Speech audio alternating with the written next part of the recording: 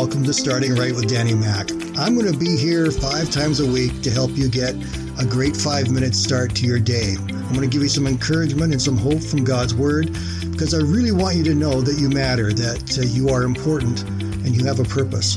So I invite you to subscribe to this podcast and join me here Monday to Friday to help your day by starting right with Danny Mac.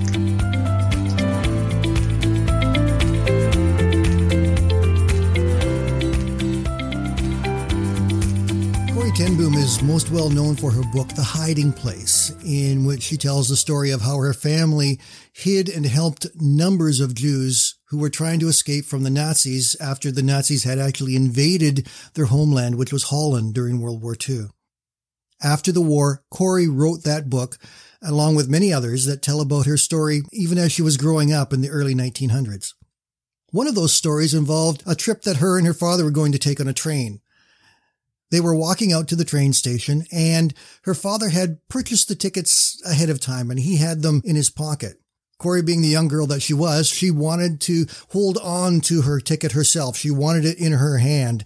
And she kept pestering her father, "Dad, can I hold my ticket? I want to hold my ticket." And he kept saying to her, "No, Corrie, I'm going to carry it for you." She said, "But Dad, I really want to hold my ticket." And he would say, "No, I'll give it to you when we get there. I'm going to carry it for you." They would walk a bit further, and Corrie would pull on his hand and his arm again and said, "Dad, give me can I have the ticket?" And he said, "Corrie, I will give it to you when you need it." Just as they arrived at the cashier's office at the train station, Corrie's father took the tickets out of his pocket and he gave one to Corrie so that she could present it to the cashier at the office. Her and her father then went through and were able to sit on the bench there at the train platform waiting for the train to come along. Her dad used this as a teaching time now to tell her something about how God works and the grace of God. He said, "Corrie, you know that train ticket is a lot like God's grace?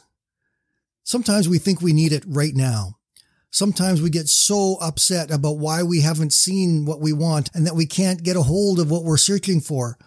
And we get more uptight and we're more anxious because it's not coming. And what if I don't have it when I really need it, when I get to where I'm going?"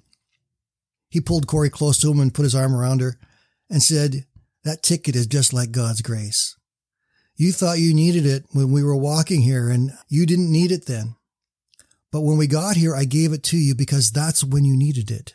And when you need God's grace, when you need God's love, that's when God will give it to you." We need God's grace in our lives. We need His power and His grace working through us, particularly in situations where we don't know what the answers are, where we don't know where we're going and what we're doing, and we don't know how to get through. And we cry out to God. We say, "Lord, hear me, answer me, give me what I need right now. Please, God, give me what I need." And He says, "Not yet. Not yet." Paul experienced that in the book of 2 Corinthians. He'd been crying out to God saying, "Lord, I have this thorn in my flesh and it's distracting me. It's hindering me. And God, I need you to remove it now. Please take this away from me." And each time God responded with the same thing. He said, "My grace is sufficient for you." It took 3 times for that message to get through to Paul. But then Paul finally realized what that meant. It meant that God was going to give him everything he needed to get through everything he was going through exactly when he needed it. Here we are right now for our own lives, and whatever we're going through, whatever we're struggling with, we have a promise from God, a God that loves us so much that He will give to us by His grace, His goodness, His direction, His supply, His healing when we trust Him. And His grace is sufficient for us, because those times when we are the weakest are the times when He is the strongest for us, if we let Him do that. God's got enough grace for you for today. He's got enough grace for you for tomorrow.